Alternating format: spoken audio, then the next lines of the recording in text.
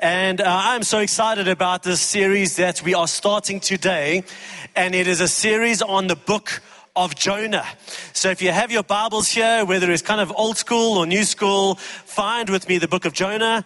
If you've got one of these, just about 2/3 of the way through the Bible, if you find a whole lot of names you don't recognize, page around there, you'll find all 3 pages of the book of Jonah. Otherwise, there's no shame in going to the contents page and looking for Jonah and turning straight there. Just put a bookmark in there, because we're going to be there for the next 5 weeks. And what we're going to find is that this book packs a punch. And we're going to be taking a long, hard look at ourselves over the course of the next 5 weeks. And I'm so excited by what God is going to say to us. Now, we all know that these things have changed our lives, all right?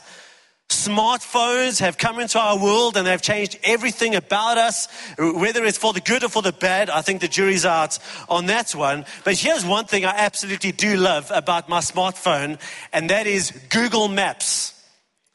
And while I think phones have gotten smarter, people have gotten dumber, because I sometimes try and get somewhere without Google Maps. And about halfway through, I admit defeat and pull out the phone and input the destination. And then that's how I always get there. So earlier this year, we had an interesting experience. We were on our way to a wedding near the border of Botswana. And just the way we had to get there was drive up the N1 for a few hours and get to kind of what used to be Potgietersrus and turn left and go from there. But the point being, we had to find the N1 and be on the N1 for a number of hours. Now, while I'm very proudly south, I was also very proudly east, because I grew up in the Vale, and you get to love the Vale and everything about it. And for that reason, whenever I want to get into the N1, I don't know if you've ever done this. You put it in your map, right? And it gives you 2 options. The one option is to go around the N3 all the way to Woodmead and then up on the N1, right? Whereas the other option, often 2 to 3 minutes slower, is on the R24 past the airport in Kempton Park. And because I grew up on the East Rand, for whatever reason, even though it will take me 2 to 3 minutes longer, I prefer going that way. All right, so this was a destination wedding. We were away for the weekend. Inputs where we were going, knowing that for the first kind of half an hour, 45 minutes, I want to go this way around to get onto the N1. And so we do that, and we get onto the R24, get past the first Edenvale off-ramp, get to the next Edenvale off-ramp, and it tells me to take the off-ramp and turn around. And I'm like, I know exactly what you're doing. You're trying to get me to go on the N3 all the way around the highway. All right, so I'm just going to soldier on going on the other highway. All right, because I know best, and this is the way I want to go. Get to the next off-ramp, and it says, no, turn around. And I started thinking, it's a bit strange. It'll take me far longer to turn around and get back onto the N3.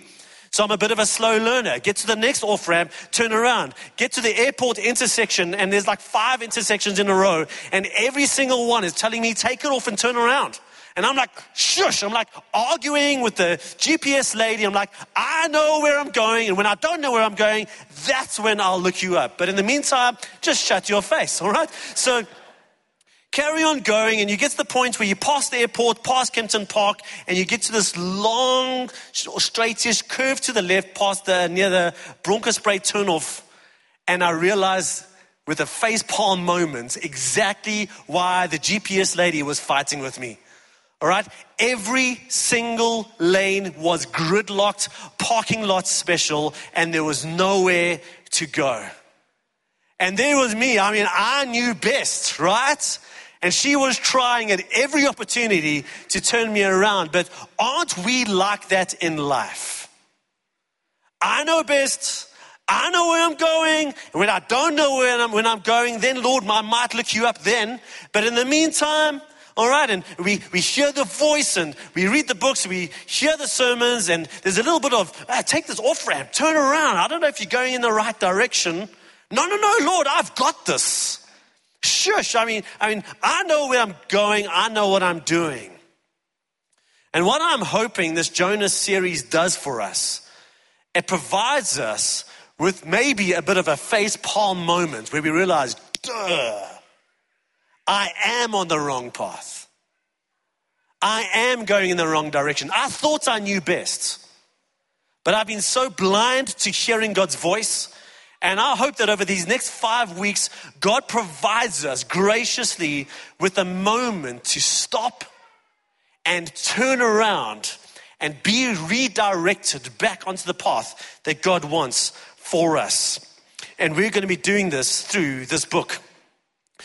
Now, we all know what Jonah's about, right? I mean, whether you are a Christian or not, we've all heard about Jonah. In fact, if I had to ask you to complete this sentence for me, Jonah and the whale, all right? Some of you are like, oh, it's a fish, it's not a whale. So Jonah and the whale, or Jonah and the fish. And this is what we learned in primary school. This is what we learned in children's church. And for us, it is all about the whale.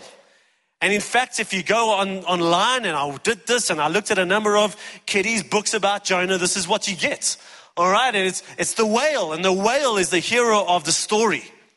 And there's another slide on this as well. Now, I hope I don't get in trouble for this. I'm not dissing these books, but the point is, we can start to believe that the whole book is about the whale, and we can miss out on the far bigger, more compelling picture of the book of Jonah. In fact, the fish or the whale comes up in 2 verses. I know it's a short book, but that's the small role that this thing plays. And there's a far bigger story going on that you and I are going to be invited into. And in fact, what we're going to discover, again, if you go to these kiddies' books, often these guys are like these cute, like little guys with rosy cheeks, and Jonah looks like this friendly little guy, and oh, shame, poor Jonah. We're going to find out he is a horrible little man.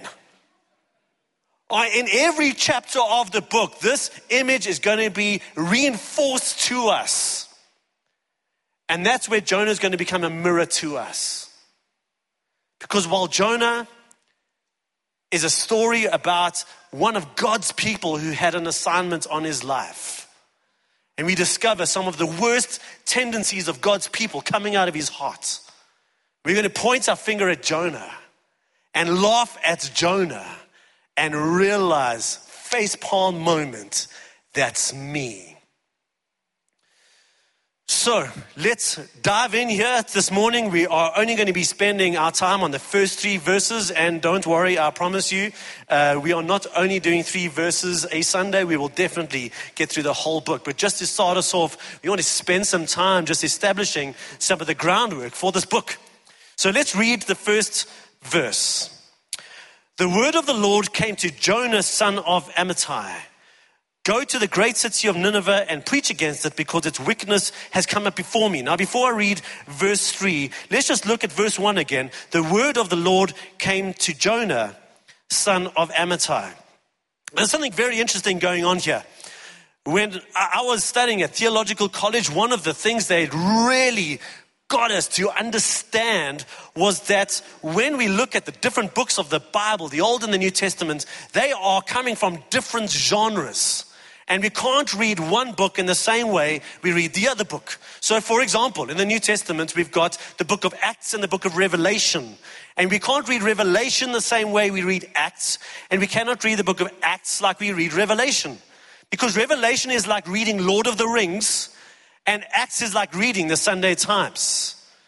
So the book of Revelation has these images of dragons and beasts and horns. And it doesn't matter what you think about the book of Revelation. One thing we can all agree on is those images are meant to be interpreted responsibly. There's not a real dragon, real beasts. It all means something. Whereas the book of Acts, when it says, the guys got on a ship and they went from this port to that port, the ship doesn't mean anything. All right, it's just a boat. That's what happened. It's history. Luke is a historian, and therefore we take Acts very historical and literal. And then we've got a whole lot of other genres in the book. So we've got history like Joshua and Judges and Ruth. And we've got poetry like Song of Songs and Psalms. We've got wisdom literature like Proverbs and Ecclesiastes, all with their own ways of how are we to responsibly read and understand these books. Then we've got the Gospels, which is like this narrative biography. And then we've got a group of books where we find Jonah. All right, so if you've got, whether it's kind of old school, new school Bibles in front of you, what is the book before Jonah? All right? Obadiah. All right, well, what is the book after Jonah? Micah. Now, what do we learn about these books? Let's read the opening verse of Obadiah, another short book, all right? Literally one page back. The vision of Obadiah, this is what the sovereign Lord says about Edom. So the sovereign Lord is speaking, and we get a whole lot of words coming from the Lord through Obadiah. Let's turn over the page to Micah. What do we get over there? The word of the Lord came to Micah. What is the opening sentence of the book of Jonah? The word of the Lord came to Jonah. Now, if it hasn't become plain to you, what we discover about the genre of book we're looking at is that it is situated amongst the prophets.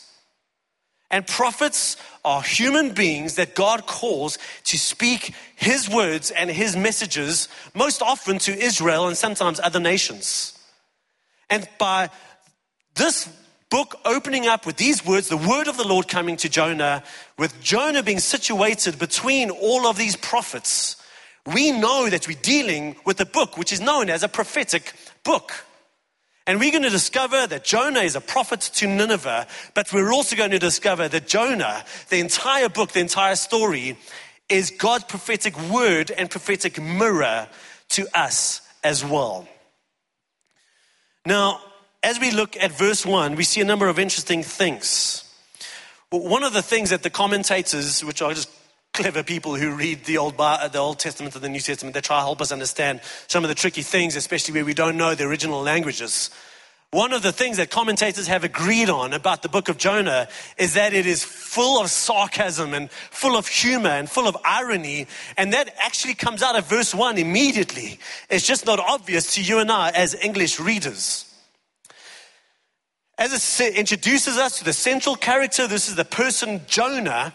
Jonah in Hebrew means dove. Now, when we think of the word dove through the eyes of the Bible, what comes to mind? What comes to mind is peace. What comes to mind is God's promise to us. All right, so that's what Jonah means. Son of Amittai. Amittai means faithfulness. And here's what the author wants you to do when you read that line, especially if you've read the book of Jonah before or you've been to children's church. He wants you to read that and chuckle. Jonah, peace, dove, son of faithfulness. What? Because we know that Jonah is anything but. He is anything but someone who is confident in God's promises.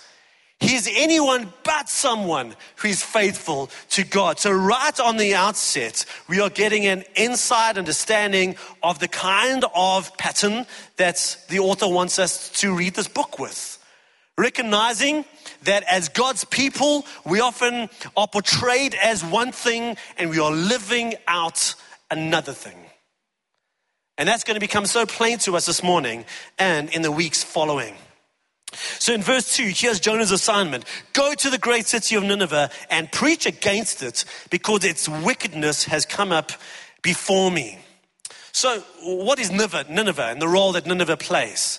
Nineveh is the capital city of the great Assyrian Empire, one of the greatest empires that has ever been on the face of the earth. And Nineveh is basically where modern day Iraq is, specifically the city, the old Christian city. You might remember it was in the news a lot, the ISIS, when they came into Mosul.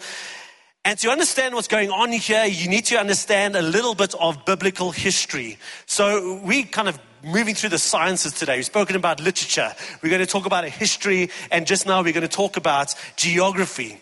But the Assyrian Empire was not only one of the biggest empires, it was one of the most feared empires of the ancient world. Because as they moved across the face of planet Earth, they didn't go around having cups of tea with leaders of other countries and drawing up all sorts of treaties and partnerships. No, the Assyrian Empire came in with famous or an infamous violence and cruelty. And not only is this kind of something that was happening in the world of those days, the Assyrian Empire had done exactly that to Israel. Now, Israel, by this stage of its history, had been divided into two sections. The northern section, which is called Israel, the 10 northern tribes, and the southern section known as Judah, the 2 southern tribes. And Assyria had come in 722 BC under King Nebuchadnezzar and completely destroyed the nation of Israel, wiping out forever the 10 tribes of Israel. 10 tribes of Israel. 80% of Jonah's people were destroyed by the Assyrians. Think about the hate. The blood is still fresh on the ground. This is not ancient history. This is not happening in China. This is real to Jonah.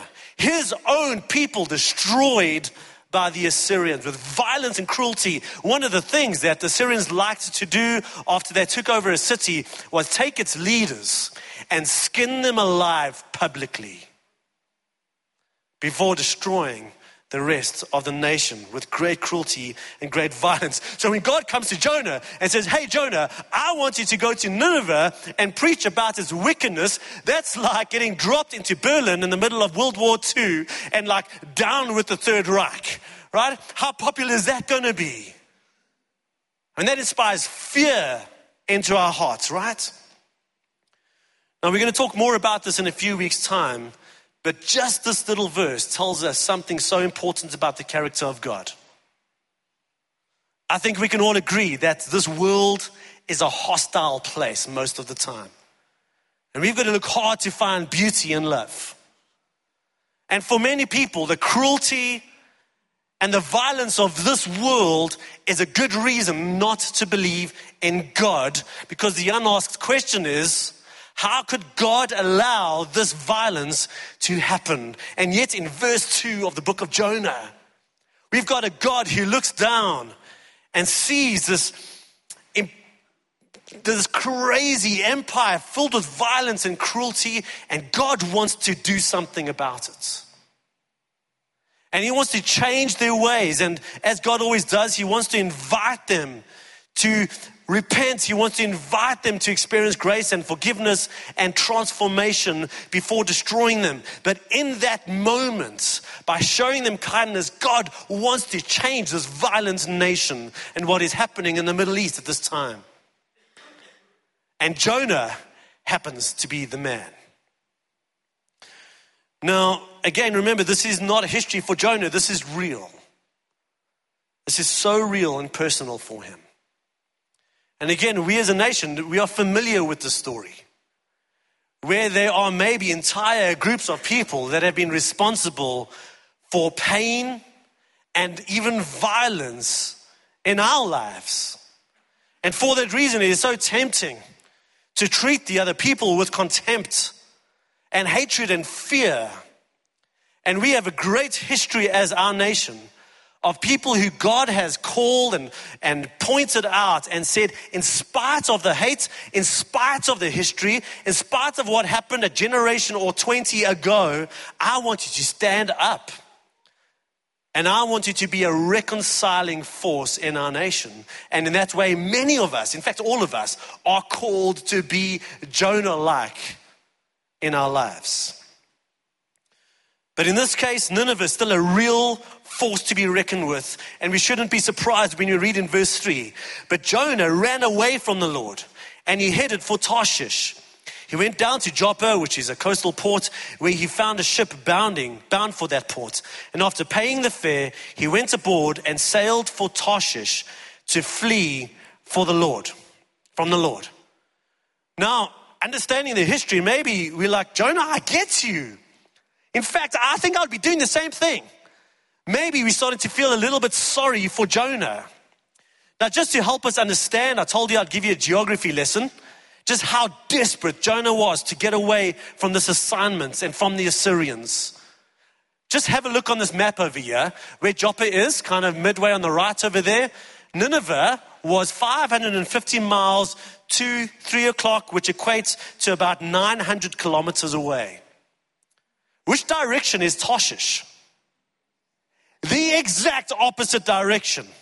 And we look at that and we're like, oh, a few thousand miles, 4,000 kilometers. That's like a hop, skip, and a jump. That's an airplane ride. One day he can get there. You need to understand that as far as these people were concerned, that was the edge of the world. In other words, Tarshish was the furthest place he knew away from Nineveh. That's how desperate Jonah was. We also need to remember, Jonah was not just a random dude. He's also mentioned in the book of Kings in the Old Testament. Jesus mentions him as well. This wasn't the first time we hear about him. Jonah was a prophet. And what do prophets do? Prophets take God's message boldly and courageously to the people for whom God has that message. And so when we read, whether it's Isaiah, Jeremiah, or Habakkuk, or Amos, prophets courageously go out, often with a very hard message that is often not received well. For that reason, most prophets experienced suffering as a result of their ministry. Some prophets died as a result of their ministry. So we build up this picture of faithful men of God, boldly and courageously speaking out against the injustices of entire nations. And then we get Jonah doing the exact opposites, even though he's surrounded by all of these great names. Now, did Jonah have every right to hate the Ninevites? Maybe you want to say yes.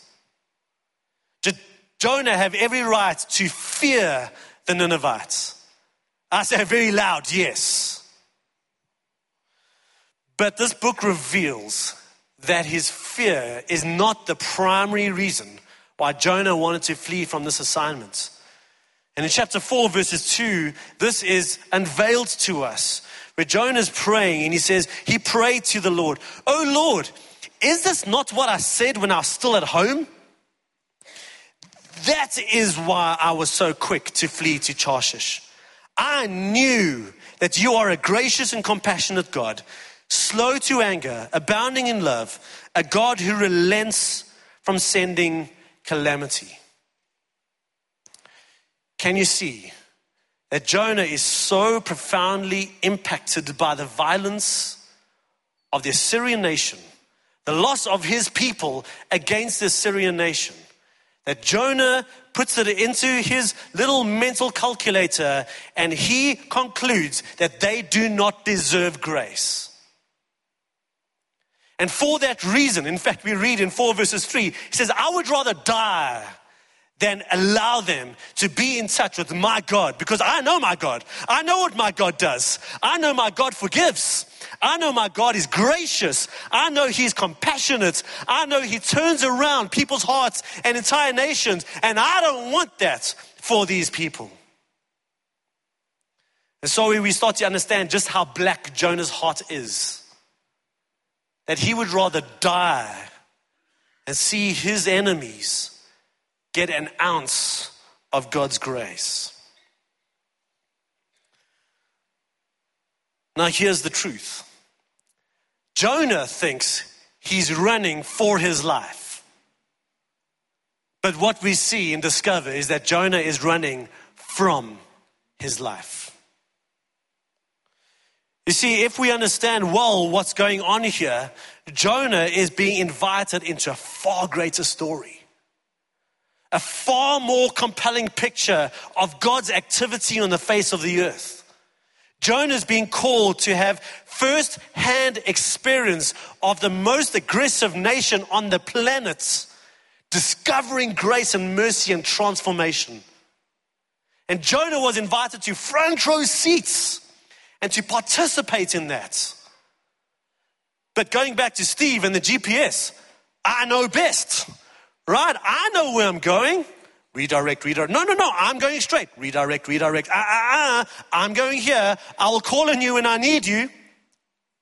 And Jonah is convinced that Tarshish is a better destination for his life and his story than Nineveh. He's convinced he knows best. He's completely unaware how blinded he is by hate, how blinded he is by his presuppositions, by his own story, by his own narrow perspective of reality. He's completely blinded by the fact that maybe God sees a bigger picture. Maybe God does know best. And because of all of that, he is convinced he needs to go to Tarshish and not to Nineveh. This is a crossroads. Jonah versus God. And you and I face that exact crossroad thousands of times a day. You see, in Jonah, we see in him the sin of disobedience. Now, before we judge him too harshly, let's talk about this. Now, when I say, let's take the word dis out of it. Let's just talk about obedience. How many of you hear the word obedience or it comes up in your heart? It's like wonderful, flowery, happy thoughts, right? Because some of you are young families with young kids and you hear the word obedience, you're like, ugh. All right, some of you were those young kids, or some of you have bosses, when they think about you, they're like, ugh. Right? So obedience doesn't have positive connotations. In fact, if I had to say to you, just what is a picture of obedience? Maybe I'm the only one here.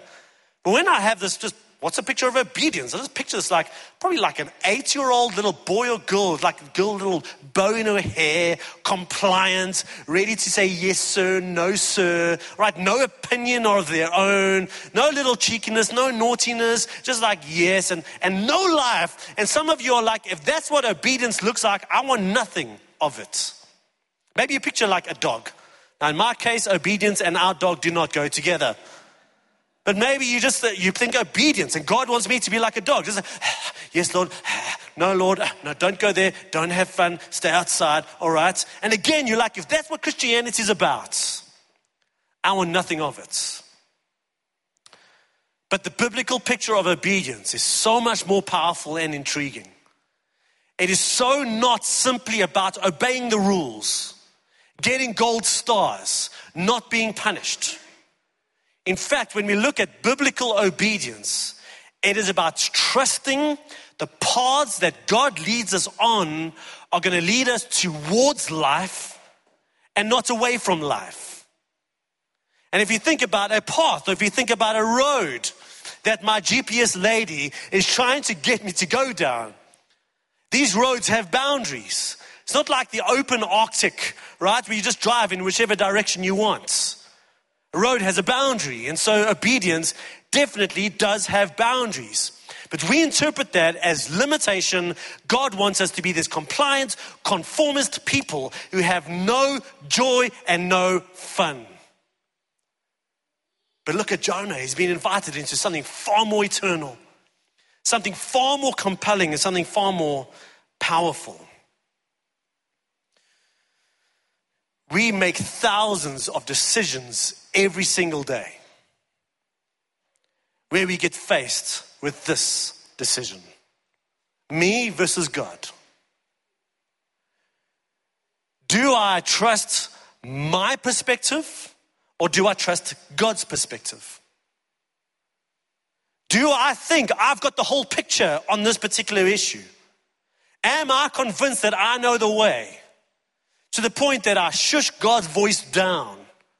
Or am I willing to concede with thousands of decisions every single day? God, I don't have the bigger picture. Tarshish makes sense to me, but I trust you. As I weigh things up, this looks like a better way than that. But I trust you. And as we make these thousands of decisions, our hearts and our attitudes, our behaviors, our characters are transformed to become the kinds of people who are on the path going towards eternal significance and purpose and a far greater adventure in this life. So does obedience mean that I am going to say no to many things that seem like good things to me? And the answer is yes. Let me give you two little pictures to help us understand, though, what this means. Think of someone in their late teens, early 20s, who has a vision of financial independence and financial freedom. In order to get there, what are they going to do? They are going to restrict their financial freedom for 4 years.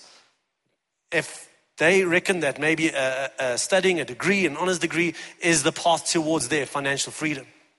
So they are going to say no to buying those new shoes. They are going to say no to going out with their friends every Friday night. They are going to say no to many of the other things that look great and are fun in this world, not because they can be obedient, compliant little people. No, they've got a vision of greater freedom. And for that reason, they are happy to restrict their freedom now. Or think of someone who's maybe in their 60s or their 70s, maybe this has happened to you. You're not feeling well, you go to the doctor, he does a general exam on you. He sits you down with a very stern face and he says, I hate to tell you, but if you carry on living the way you do, if you carry on eating what you're eating, if you carry on drinking what you're drinking and not doing what you're not supposed to be doing, and by that I just mean a couch potato, you can say goodbye to a long time with your grandkids. And so this man or woman has two competing choices. Deep fried donuts or time with my grandkids. And in order to say yes to a far greater, far more eternal freedom and joy, we say no to certain things that in the short term seem good to us. And so biblical obedience is not a static picture of good little compliant boys and girls. The biblical picture of obedience is choosing the greater reality of God's story versus ours. Does that guarantee an awesome life? Depends on how you define awesome.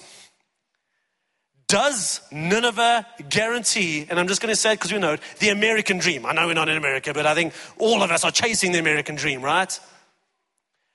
Does obedience guarantee that? The answer is no, not necessarily.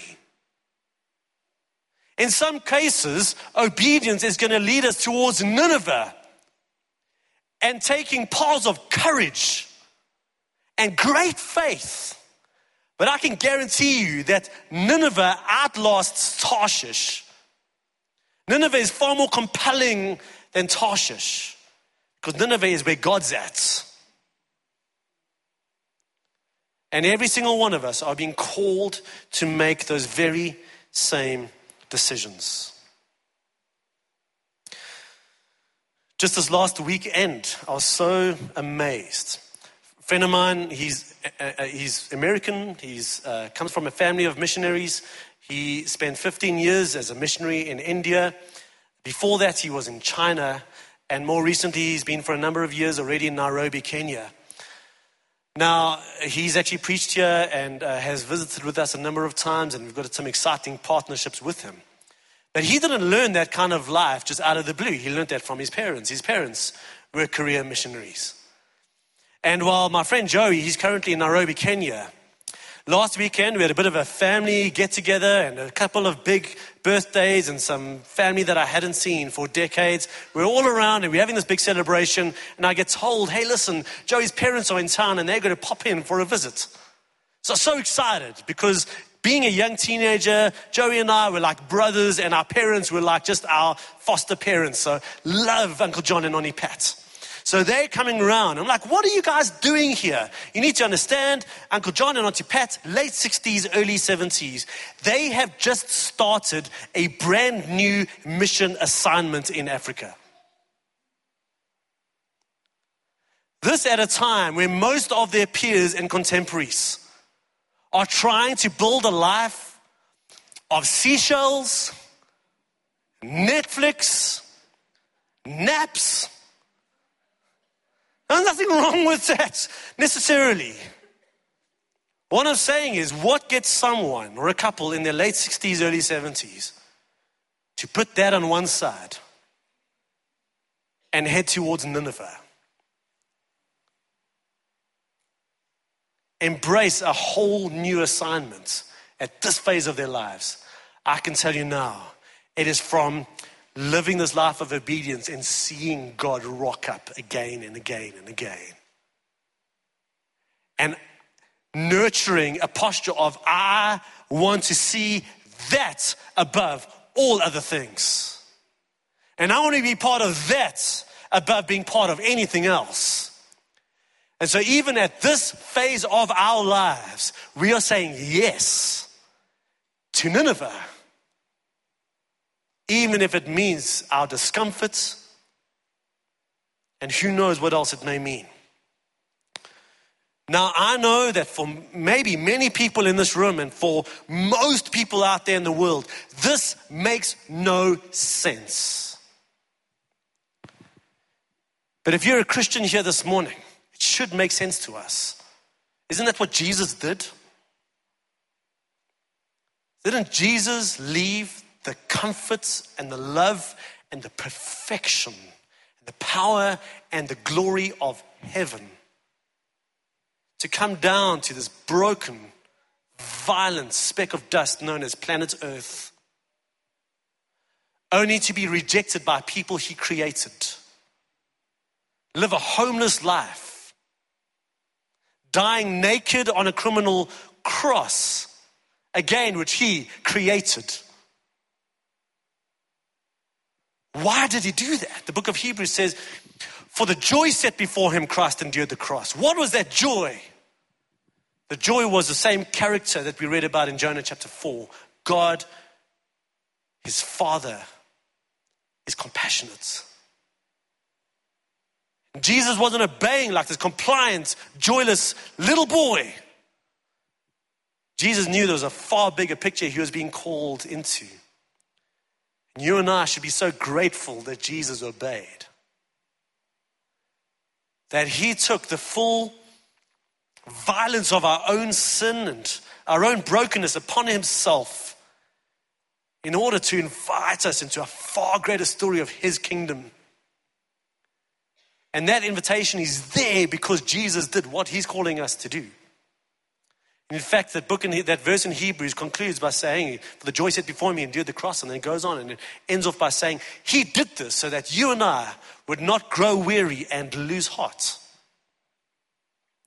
Some of us have walked towards Nineveh and found it hard. Look back at Tarshish. And our friends who decided to go to Tarshish rather, we're like, oh, that life looks so much better than mine. We've just done a series on faith, where we trust God above all things. And this in many ways continues into this book. So now, where are we with time? We've got some time here.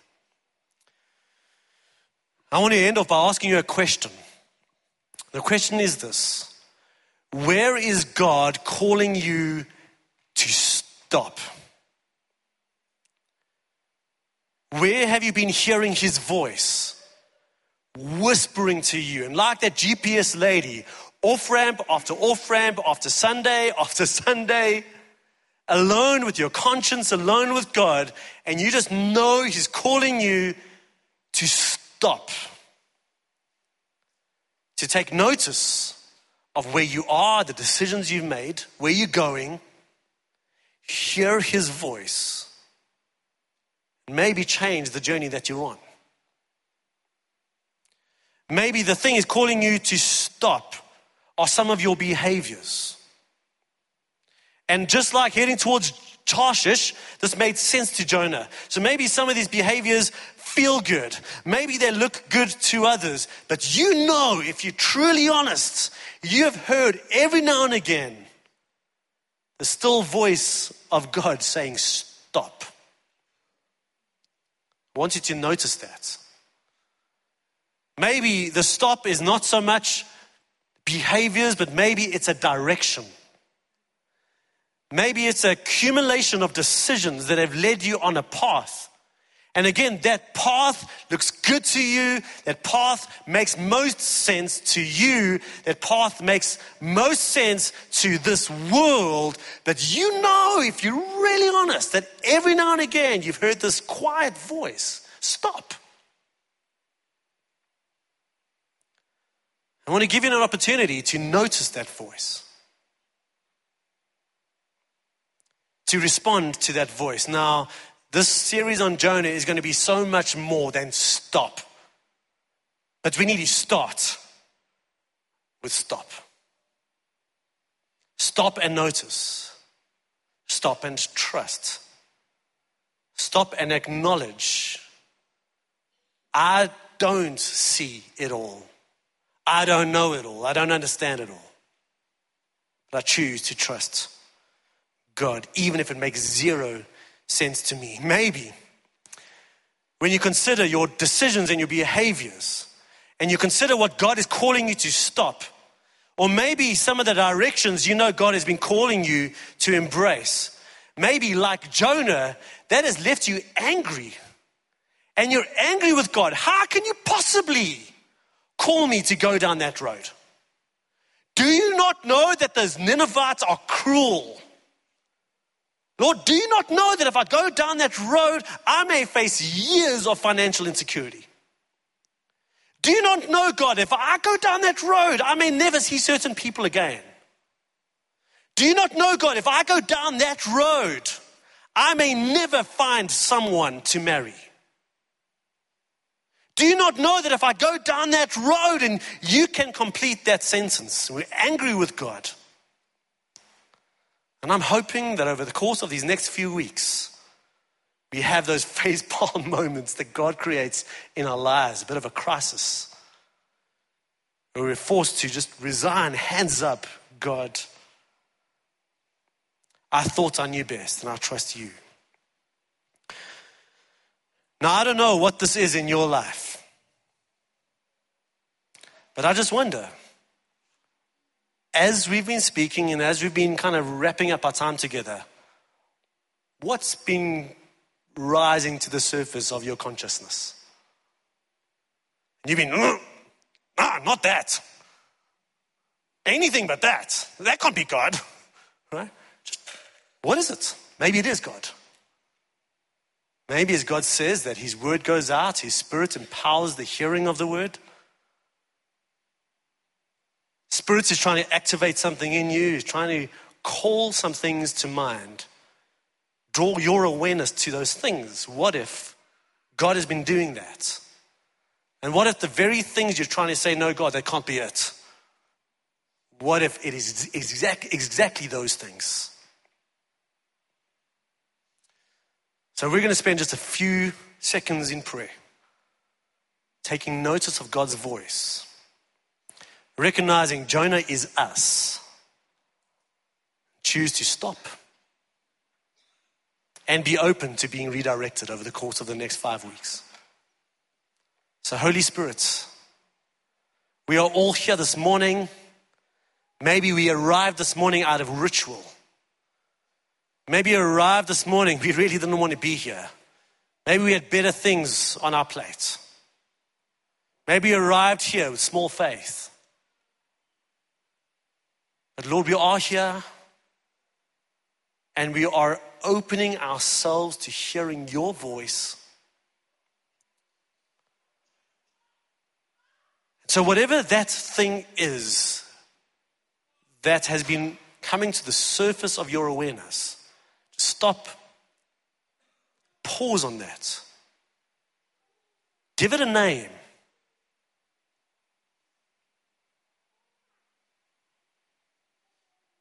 Describe it.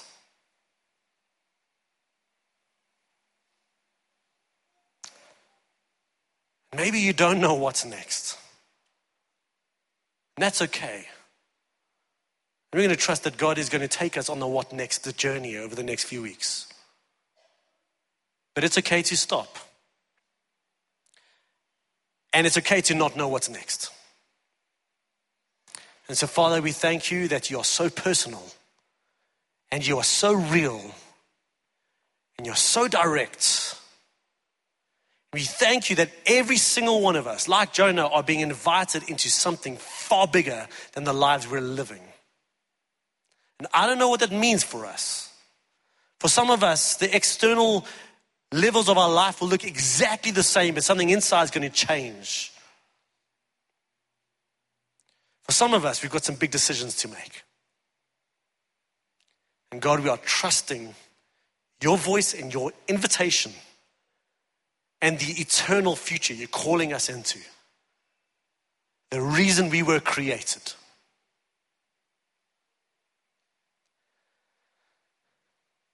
Folks, just to remind you that it is so easy to sit here, have a little powwow with God and go home, job done. I want to remind you that if God has spoken to us this morning, we need to work with that. One of the best ways that I know of is to do that with other people. We've got life groups. If you have yet to join one, go online onto our app. There's a life group near you. We're going to be talking about this, and we're going to be offering support to one another. And I encourage you to do that. If you've got a husband or a wife, speak to them about this. Have this conversation. And Lord, we trust you. We trust you. We trust you. In Jesus' name, amen.